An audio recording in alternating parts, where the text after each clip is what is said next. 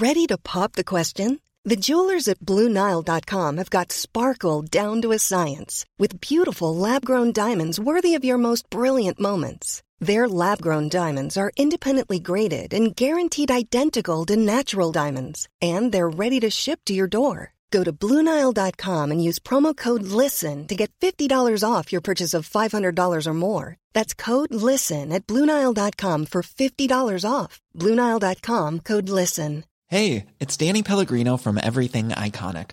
Ready to upgrade your style game without blowing your budget? Check out Quince. They've got all the good stuff, shirts and polos, activewear, and fine leather goods, all at 50 to 80% less than other high-end brands. And the best part? They're all about safe, ethical, and responsible manufacturing. Get that luxury vibe without the luxury price tag. Hit up quince.com/upgrade for free shipping and 365-day returns on your next order. That's quince.com/upgrade.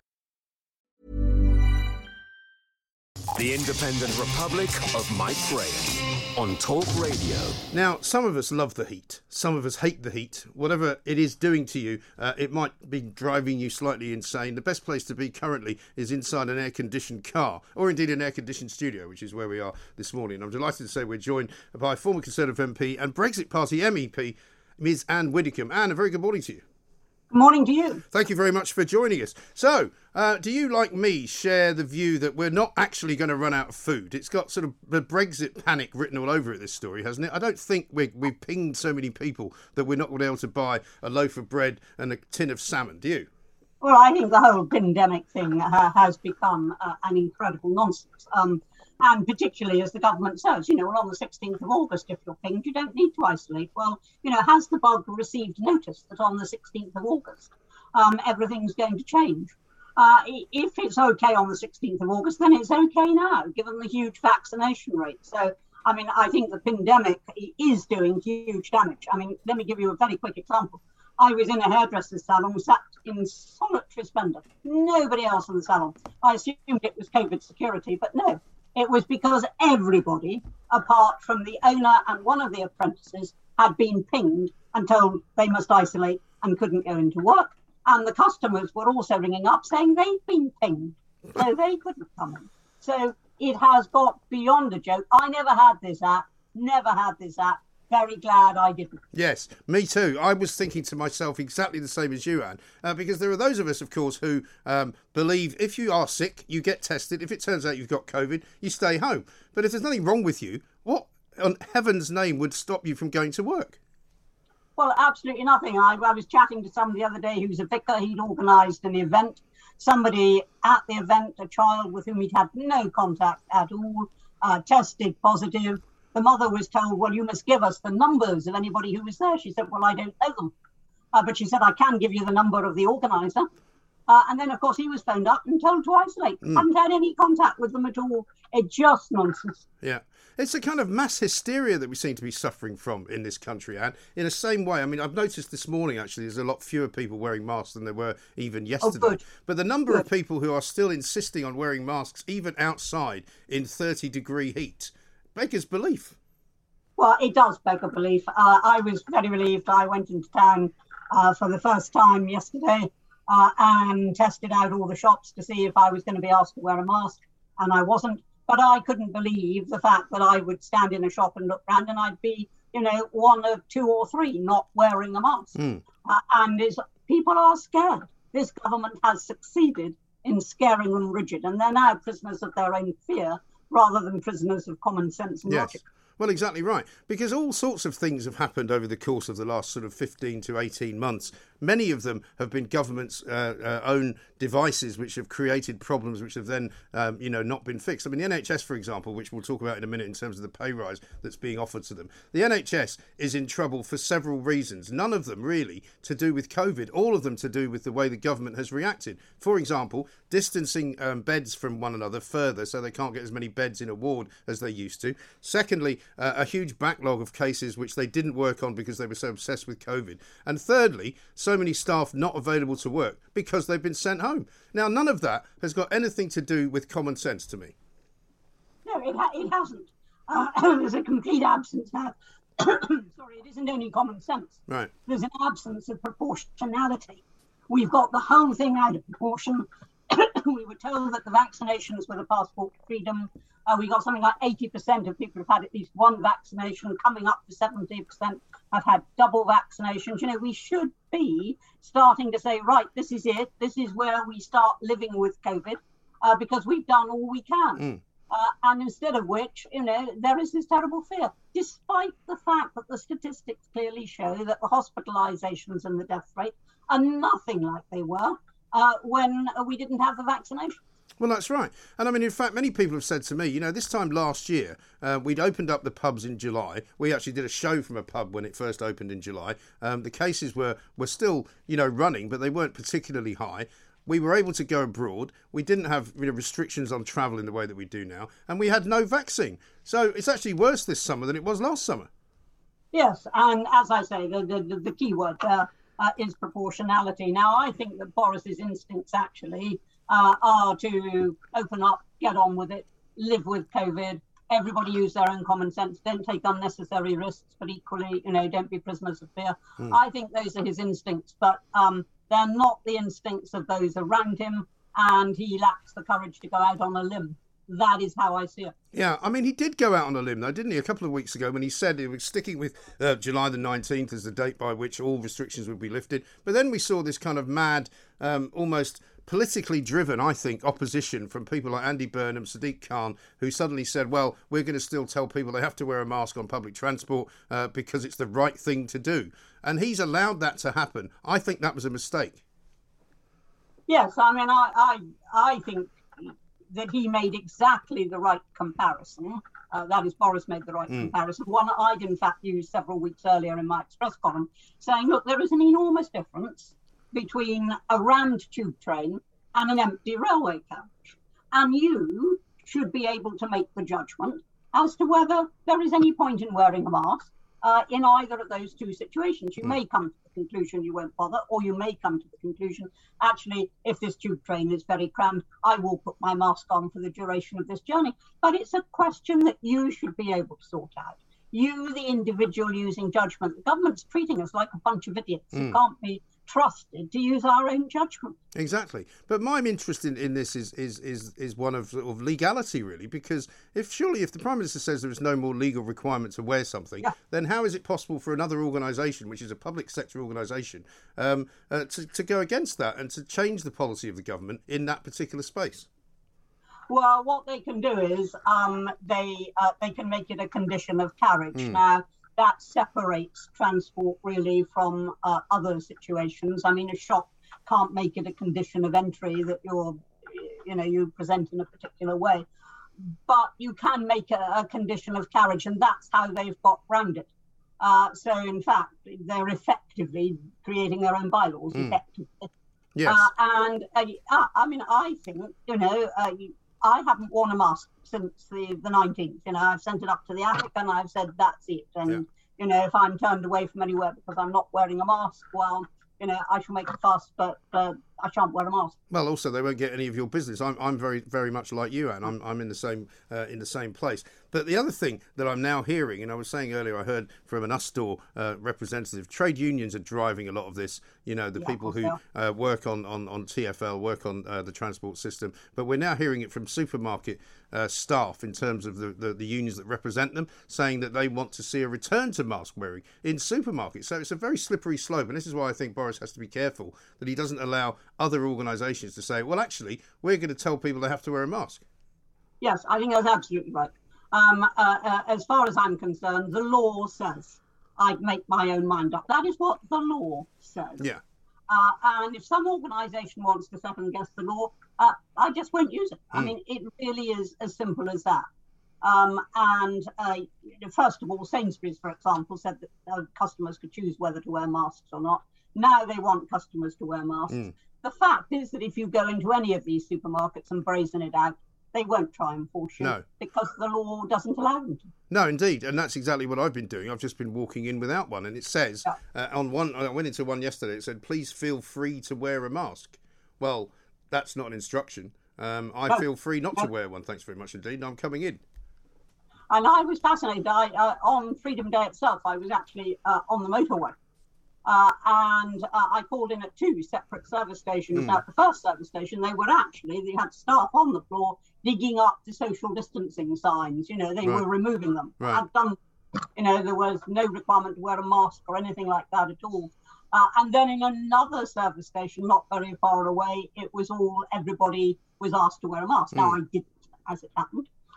But that was, so different organisations taking completely different lines. My belief is it'll shake down as, more and more of us don't wear masks. It will shake down. Yes, I think it will. And I think as time goes on, fewer people will wear them. People will work out, actually, that doesn't really make much of a difference. And I mean, it don't make any difference. Well, this is the thing.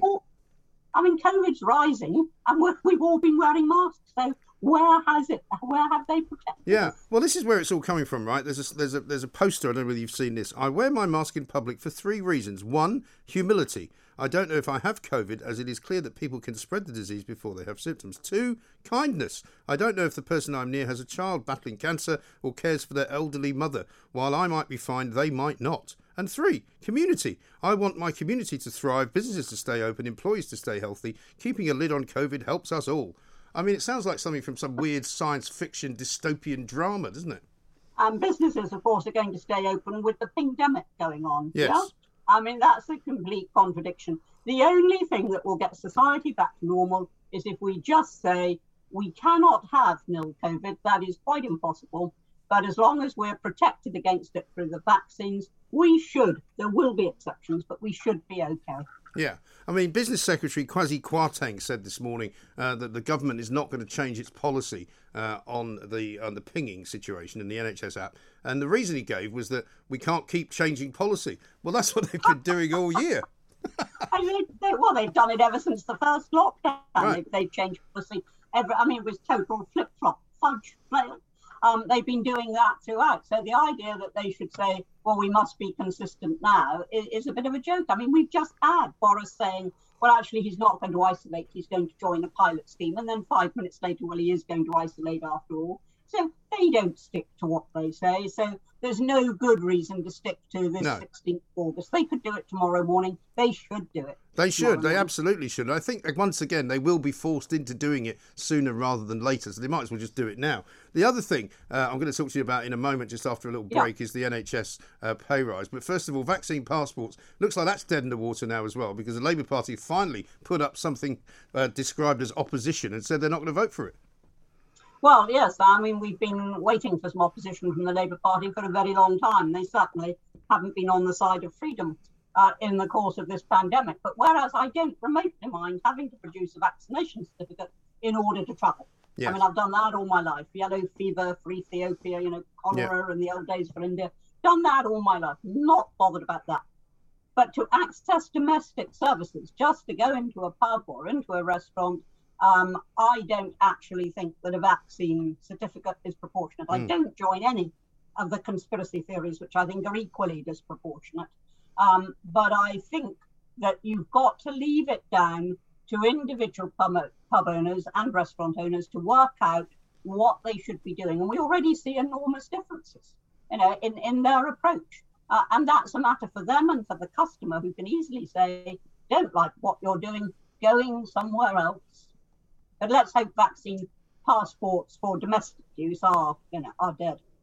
Absolutely right. Stay with us, Anne, if you would. We're just going to take a short break. We're going to talk to Anne Widdecombe after this about NHS pay rises, how it should work, what should happen, why there's such a big clamour for people to get a 12% pay rise when they've had quite a lot of pay rises over the course of time recently. The Independent Republic of Mike Graham on Talk Radio. Welcome back to the Independent Republic of Mike Graham, right here, the home of common sense. It's now, of course, available on television as well. For details, go to talkradio.tv or download the talkradio.tv app. We're talking to Anne Widdecombe, former Conservative MP and Brexit Party MEP as well. On the subject of this NHS pay rise, there's obviously all sorts of parts to it, Anne. I mean, I used to work in various organisations in the media where they would take, say, for example, a 6% ceiling and work their way through down to zero. Now, depending on either how your performance was or what your job was, you could get anything from 0 to 6%. I think it's a mistake to give a sort of flat rate to everybody, because clearly nurses who have been in the front line, A&E doctors, people who have been dealing with COVID consistently throughout the year should get the maximum, and certain management people who haven't really done anything but work from home shouldn't get anything. Yes, I mean, I think that's sensible, but I also think we need to look at the broader picture, which is this. We've had a pandemic which has wrecked the economy. Now, you can argue that the government response has done some of the wrecking, but that doesn't matter. We are where we are, and we are trillions in debt, and we have an enormous bill that 18 months ago we did not have. Now, sooner or later, we've got to face the fact that that's going to have to be paid back. That we're going to have to start showing restraint simply because of the unusual situation that we're in. It's a national emergency. You wouldn't have, come out of the Blitz and said, I want a pay rise, I want a 12% pay rise. We're in a national emergency and people have got to show restraint, not only in the NHS, but everywhere else as well. Absolutely right. I mean, there's 1.3 million plus people working in the NHS, so the scale of any pay rise is obviously going to be huge. But, let's face it, apart from the clinical staff, there are a whole series of other people who work in completely different roles. And one of the bugbears that I've had over the past year, which I've been talking about a lot, is GP surgeries, many of which have not been open for people to visit, for people to actually see a GP face to face. And I think if you haven't been working as a GP seeing patients, you shouldn't get a pay rise either. Well, then you see what the GPs will argue. Millions of people have lost weight with personalized plans from Noom. Like Evan, who can't stand salads and still lost 50 pounds. Salads generally for most people are the easy button, right? For me, that wasn't an option. I never really was a salad guy. That's just not who I am. But Noom worked for me. Get your personalized plan today at Noom.com. Real Noom user compensated to provide their story. In 4 weeks, the typical Noom user can expect to lose 1 to 2 pounds per week. Individual results may vary. Ready to pop the question? The jewelers at BlueNile.com have got sparkle down to a science with beautiful lab-grown diamonds worthy of your most brilliant moments. Their lab-grown diamonds are independently graded and guaranteed identical to natural diamonds, and they're ready to ship to your door. Go to BlueNile.com and use promo code LISTEN to get $50 off your purchase of $500 or more. That's code LISTEN at BlueNile.com for $50 off. BlueNile.com, code LISTEN. Quality sleep is essential. That's why the Sleep Number Smart Bed is designed for your ever-evolving sleep needs. Need a bed that's firmer or softer on either side? Helps you sleep at a comfortable temperature? Sleep Number Smart Beds let you individualize your comfort, so you sleep better together. J.D. Power ranks Sleep Number number 1 in customer satisfaction with mattresses purchased in-store. And now, save 40% on the Sleep Number Limited Edition Smart Bed for a limited time. For J.D. Power 2023 award information, visit jdpower.com/awards. Only at Sleep Number stores or sleepnumber.com. Is that, no, they haven't been seeing patients in person, but they've been seeing them through the net. They've been doing telephone calls. They've been applying all their expertise. Now, I'm not making that case for them. I'm just saying that's the case that they will make. And you'll get into a very silly argument. So I think in one way, the government is right to say, right, well, it's going to be the same for absolutely everybody. It will save a huge amount on admin and argument and all the rest of it, and comparisons and catch-ups and future years and all the rest of it. I understand why they're doing that for simplicity's sake. My problem is with the fact that anybody should even contemplate demanding a 12% pay rise now. I mean, it was 1%, now it's gone to 3%. And that, in the current climate, they might just stop and think, yes, they've worked terribly hard. Yes, we owe them a tremendous amount for the way they tackled COVID. But there are people out there who haven't been able to work, who are getting 0% of their salary. And this is going to go on for quite some time. So I think at the moment, anybody who's being paid and in a job should say, yes, I'm very grateful that I'm one of those who is still working. And what would you say to those in the sort of unionised side of the NHS who are saying that they will only do it as a last resort, but they are considering industrial action?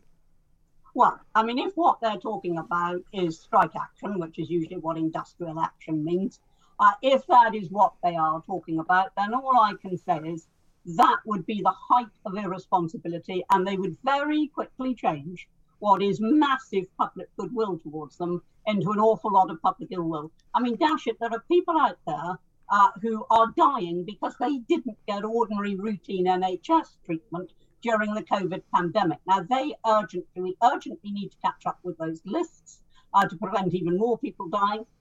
And therefore to say, well, I'm going to take industrial action because I want paying and I'm prepared to let people die in order to be paid. That is so wrong that I actually don't believe that the majority of NHS workers would have any truck with it at all. No, let's hope not. Anne Widdecombe, great to talk to you. Common sense personified as ever. Thank you very much indeed.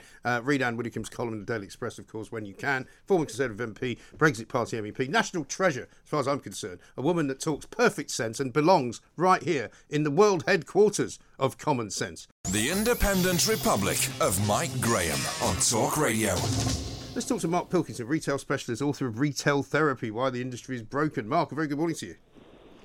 Morning, how are you? Yeah, very well indeed. Is it a bit of hype, this food shortage business? I think so far it's not that bad, but there is a very substantial risk if they continue with the current policy that it could get bad. Yes. I mean, the policy, I think, for anybody with half a brain and a bit of common sense is nonsense, isn't it? The policy is completely contradictory. I mean, either you believe that we're protected by the vaccine and therefore that we should be opening up, which, we are, or you don't. Now, if you do believe we're protected, why bother with this pinging thing? I mean, people are out there clubbing. I mean, we're up to 50,000 cases a day. I mean, it's going to go through the roof. The poor old retail workers in that instance are in the front line. A lot of them are young, of course, haven't been vaccinated, and they're in the front line with people don't have to wear masks, so they're going to have people breathing all over them. Right. On the other hand, the poor old retailers, because of the ping-demic thing, they're suffering the loss of 5-10% of their workforce all the way through the supply chain, and that's bound to have an effect on their businesses. I mean, it strikes me that at some point the government will probably have to change its policy on this pinging business and the NHS app, and they're just going to have to tell people that it's not going to be in use anymore. And frankly, by August the 16th, if you've had 2 vaccinations, it's not going to work anyway. They might as well just end it now, mightn't they?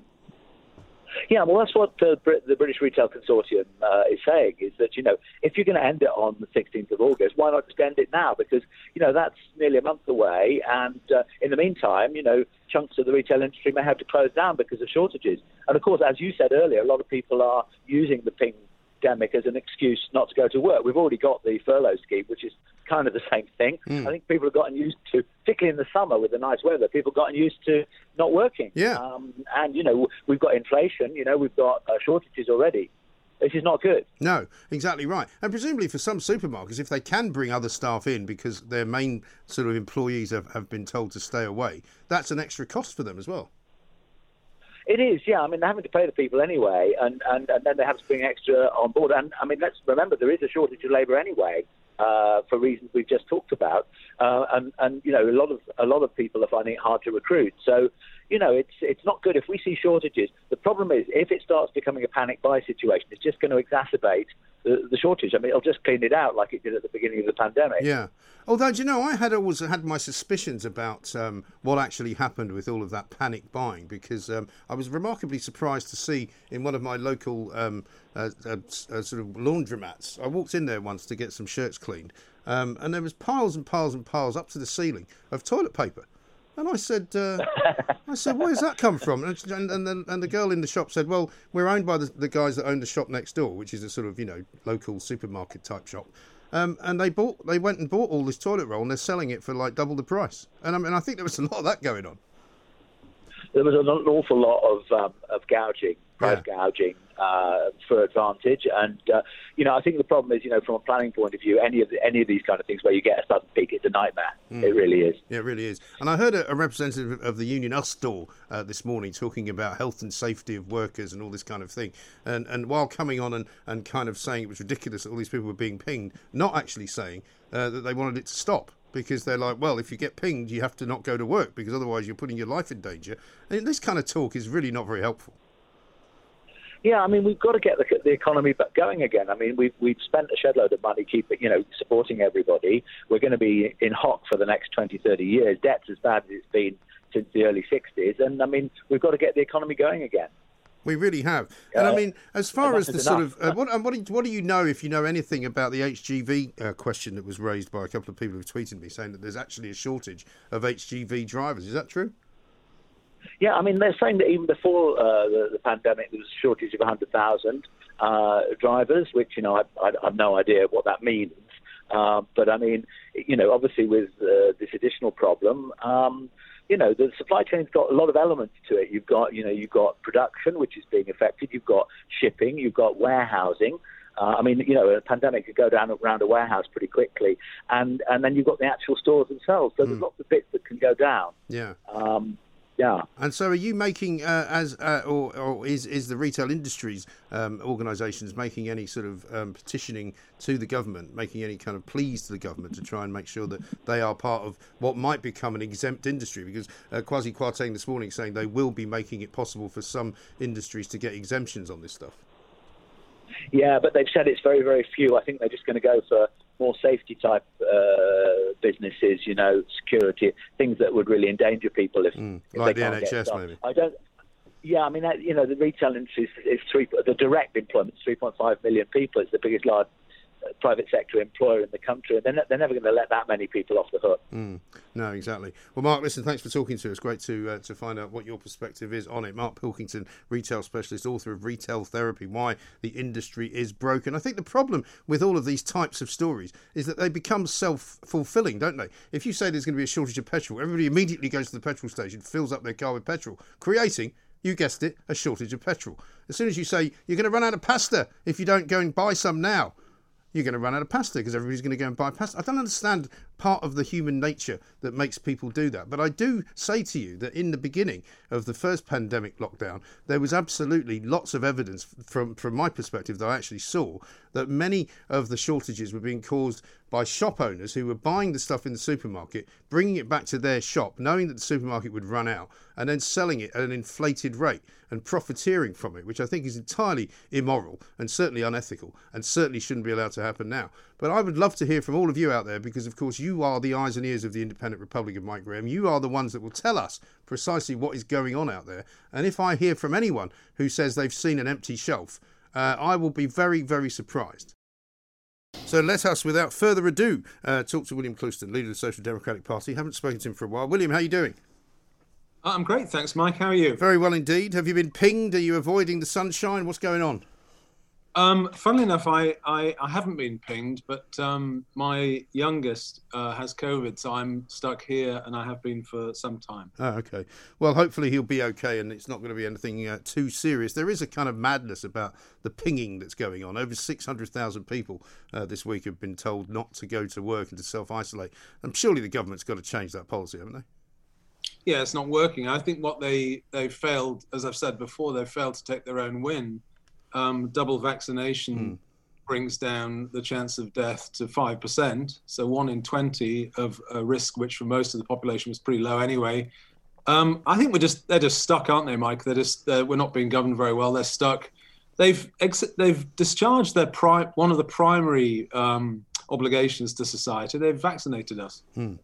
You got nearly 90%, of the public vaccinated. So, but they're having difficulty in taking the win. So I think what we're witnessing now are the sort of, I don't know what you call them, sort of tail effects, drag effects of the pandemic. Look at the death rates in the hospitals. I mean, the vaccination has worked. The close association of cases with deaths has been broken. And I think they have to have the confidence to take the win and open up. I think that's exactly right. Right up until sort of the beginning of June, it all seemed to be going reasonably well, and then they've sort of lost their bottle since then, haven't they? Yes, it is. But this has been a feature of this government from the start. It's been sharp turns and panicking, and they're not really helping. And the pingdemic, as it's called, it's ridiculous. I mean, look, the way to do it is to stop the mandatory isolation of people and start, if necessary, testing before you go to work or something like that. That's more sensible. Yeah, but I'd like to see an end to all this testing as well, William. I mean, the idea that they're testing so many thousands of people every single day who don't have any reason to be tested is, to me, another form of madness. Yeah, it is. But on the other hand, it's, I mean, my wife and I have tested. We can't leave, effectively. We're stuck. Now, my wife tests anyway regularly because she works at a university and goes into work, but I think it's reasonable to say if you tested yourself and you're positive, obviously isolate. But there are millions of people being told to stay at home, and as you say, and then the panic industry, otherwise known as journalism, has got onto it, and of course, some journalism, William, please. Yeah, some journalism. You're an exception, obviously, but in general, they can't wait to put pictures of empty shelves up. Oh, yeah, well, they're absolutely feeding this sort of frenzy that we're all going to run out of food, which is what they did during Brexit as well, which, of course, didn't happen. But when you see stories about women like Amber Hill, her British gold medal hopeful from the Olympics, she's having to withdraw from the Olympics because she's had a positive COVID test, but she doesn't have any symptoms. And you're kind of going, all right, well, maybe the test isn't right. Is that possible? It is possible, but also it's a tragedy because, obviously, that particular thing that she does is done outside. So what a sad case that is. I know. But I think we're nearly there. I mean, Patrick F. Flynn said the other day on Twitter, I think he's right, that actually by September this will start to look as if it's done. And I think there are a few very important things we need to resist, Mike. So don't let the government start introducing government-backed vaccine passports. If they do that, they'll never withdraw them. All the history of humanity will tell you that. Once they start, if you have to have a passport to get a pint or whatever, they'll never row that. So we're going to resist that. But basically, let them take the win, and they don't seem to realise that they've vaccinated 95% of the mortality out. It's a fact. Yeah, absolutely right. Let's talk a bit about Dominic Cummings. You had some thoughts about his interview with Lord Kunsberg, which I thought was interesting, not least because of what he was asked, but also because of what he wasn't asked. He does come across as a bit of a weirdo, a bit of a strange character, but you quite liked some of the things he had to say. Yeah, so I mean, he's a little bit of a Marmite character, isn't he? I think everybody hates him. The left loves him now because he's attacking Boris.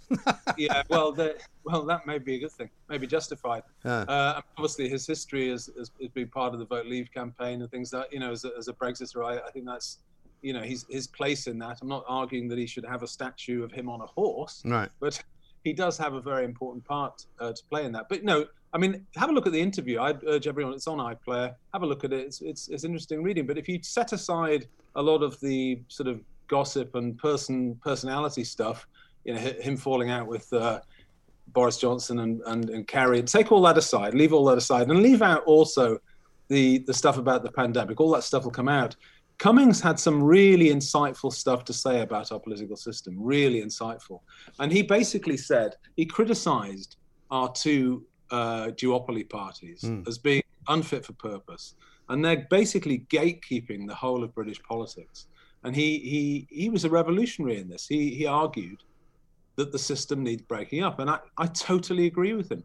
And the millions of people up and down this country that look at the choice when they get into the polling booth and say, you have a rotten choice. I mean, last election you had Boris Johnson. Okay, you got Brexit done on that. It was worth voting him perhaps on that point. But it's a rotten choice. Corbyn, rotten choice. Labour, rotten choice. And I think we do need to address how the system works. It's a tragedy that our system is gatekept by these two rotten parties. And I think we deserve and would be better governed if we changed that. There's certainly no doubt there are many people who voted Conservative and who have voted Conservative before who say they will not vote Conservative again as a result of the way that the government has been running this country and the way that they seem to have lurched sort of away from being Conservative to a large extent. So a lot of people are looking for a sort of more centre-right party perhaps, or even maybe slightly right of centre-right, if you know what I mean. Similarly with the Labour Party, a lot of people there looking for a more left party. I mean, Keir Starmer spent last weekend kicking out a load of lefties who he said he doesn't want in the party anymore. If he's not careful, the ever decreasing iceberg that he's standing on is going to eventually melt. Well, the Labour Party's cooked. Yeah. I mean, it's turned its back on the working people of this country. It'll never get it back. A lot of people don't realise how in what danger the Labour Party is, and it's lost Scotland. It's in the process of losing the Red Wall. Electorally, there's no way back for this party. It's a big version of the Lib Dems, not a very, very pretty one. The Tories, I mean, you're quite right, Mike, to say that they haven't conserved anything. They've conserved pretty much nothing. Yeah. And in terms of social conservatism, the SDP is a more conservative option. I mean, if you want to protect sort of family, community, and you value nationhood and so on, vote for us. Yeah. You know, that's not difficult. But I think we offer something which is a special place, really, a special blend of politics. And there's a lot of issues detail how important that is. I mean, I'll give you a good example, a very good example, the migrant crisis and housing. Now, the poor old public is offered just this rotten choice of a Labour Party that's keen on open borders, but gets it right on housing to a certain extent because they want to build some council houses. And then you've got the Tories who talk about lowering immigration, but they never act on it, but won't build any houses. And there's, this is the radio station of common sense. Common sense would say that the winning numbers is in the combination of the two. So you've got to get immigration down significantly, stop the open borders, get it down significantly, but also build some council houses. What you've got to do is stop this ridiculous procession of people just coming here because they can, walking onto the beaches of this country and disappearing. I mean, that's effectively what's happening now. That's demoralizing for the public, and it breaks the social contract. That's what successive governments have done. And, you know, it's interesting, I can't remember, I think it might have been Steve Baker tweeted yesterday or the day before, had a little clip of Ed Davey saying, you know, the Lib Dems are in favour of open borders. And I retweeted it, so just like I saw that, yeah. They don't be taken in. I think increasingly people aren't going to be. Brexit needed to be done. I can understand why people voted in 2019 to get this done. I can understand that, but don't be taken in by Tory rhetoric on this stuff. They always talk Conservative at election time, and they never act on it. The Tory party is full of liberals, and all parties are.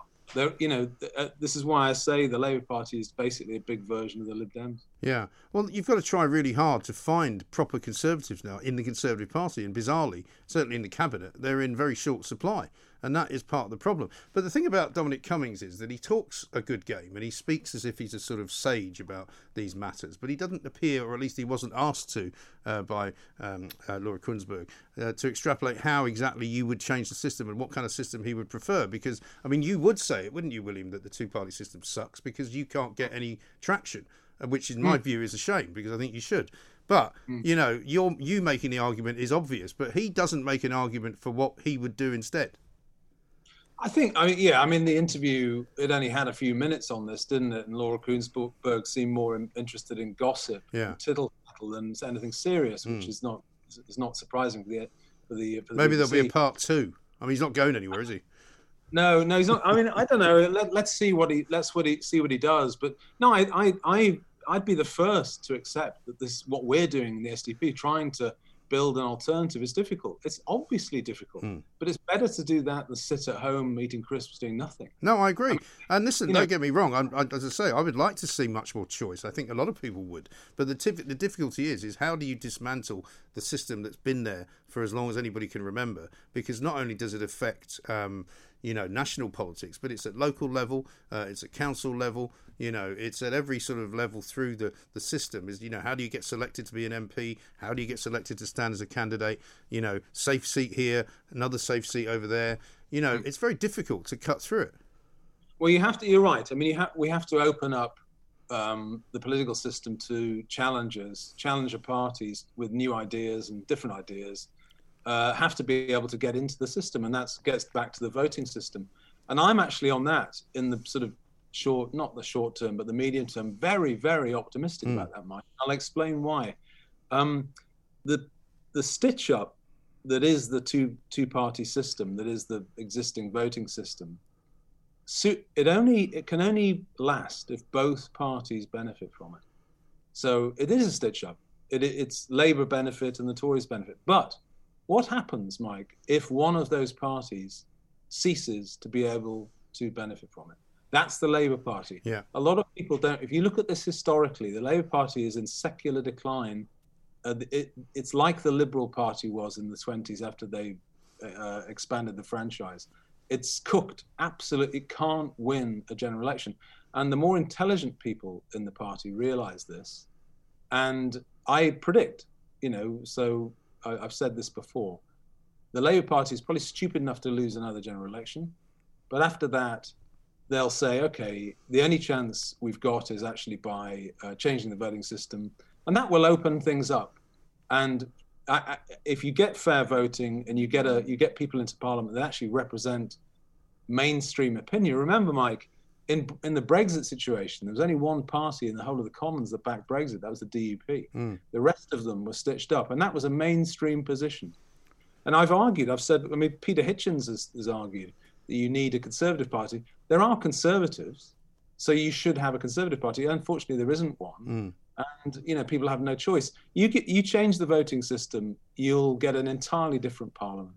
But if you change the voting system from, say, first past the post and make it into some kind of proportional representation system, I don't think that's any fairer. Because what you can see in Scotland, for example, is what happened there, where you had really a one-party state, which was run by Labour to a large extent. They had 48 seats, I think, out of the 50 that they had up there. And they basically won every seat every single time. When they started with independence in their own parliament, Labour ran that as well. But then they lost track of themselves and they didn't watch the SNP. And the SNP have now come in. And the SNP are effectively now a one-party nation state. So there's not a lot going on up there which is in any way fair, I would say. I mean, the Greens have got a little bit more say perhaps than they would have otherwise had. But an awful lot of, like, say, the list system where people just get nominated by the party. You don't even get to vote for who represents you. They just tell you who's going to represent you. Yeah. I don't think that's right either. No, I'm against the list. I think you've got to have a system which retains actual geography to actual members. And for me, that would be sort of a slightly bigger constituency. But just to get back to Scotland, I think, remember, Mike, that, at the high watermark of the SNP's success at Westminster, the winner takes all thing is brutal. So they, get 48 seats out of the 52 or something. Yes, they have PR in Holyrood, and there is a slightly better representation, but the whole of Scottish politics is distorted by the secessionist arguments, many of which I think are pretty flaky. I mean, I would say to any Scot Nat, fine, you put forward your proposals, but unless you can answer this critical question, in what currency is your pension going to be paid? Scottish groats? Best of luck. Yeah, really. Yeah, exactly. And but their politics is distorted by that. There's no reason. I would be the first to admit that, yes, under first past the post, you've got a cathartic, result. You usually get decisive results. Although actually recently you haven't on the evidence 2010 and 2015. But you can get decisive results. And I'm not I don't think PR will save the world. But honestly, Mike, your listeners, ask yourselves whether you're well governed by these two rotten parties, and we're not. No, I think we would probably agree on that for the moment. But maybe it will get better. I'm the eternal optimist for good or ill. Can't get much worse. No, it can't. And also, there are movements inside both major parties that are rather like ours. I mean, the Red Tory movement and the Blue Labour movement are rather like us, and actually they are political kin, trying to achieve the same thing by difficult means. But honestly, Mike, both of those have been at it 10 years, and I don't think they've got any chance at all of influencing those large parties. It's better to build something that you actually believe in. Yeah. No, I think that would be good. Principle would be a good thing to have in politics. We don't have much of it at the moment. William, thank you very much indeed. We'll talk to you again soon. William Clouston there, leader of the Social Democratic Party, offering something different, offering something new, and saying the two-party system is done. We need to do something else. And you may believe that, and you may agree with him. Talk Radio. Across the UK, online, on DAB, and on your smart speaker. The Independent Republic of Mike Graham on Talk Radio. If you enjoyed that, be sure to catch the whole show 10 till 1, Monday to Friday on Talk Radio via DAB, online or via the Talk Radio app. And if you have an opinion on the stories we cover, we'd love to hear from you. Call us on 0344 499 1000 or tweet at Talk Radio during the show to have your say. Mid-morning with Mike Graham. Talk Radio. Flexibility is great. That's why there's yoga. Flexibility for your insurance coverage is great too. That's why there's United Healthcare Insurance Plans. Underwritten by Golden Rule Insurance Company, United Healthcare Insurance Plans offer flexible, budget-friendly coverage for medical, vision, dental, and more. One of these plans may be right for you if you're, say, between jobs, coming off your parents' plan, turning a side hustle into a full hustle, or even missed open enrollment. Want more flexibility? Find out more about United Healthcare Insurance Plans at uh1.com. Hey, it's Danny Pellegrino from Everything Iconic. Ready to upgrade your style game without blowing your budget? Check out Quince. They've got all the good stuff, shirts and polos, activewear, and fine leather goods, all at 50 to 80% less than other high-end brands. And the best part? They're all about safe, ethical, and responsible manufacturing. Get that luxury vibe without the luxury price tag. Hit up quince.com/upgrade for free shipping and 365-day returns on your next order. That's quince.com/upgrade.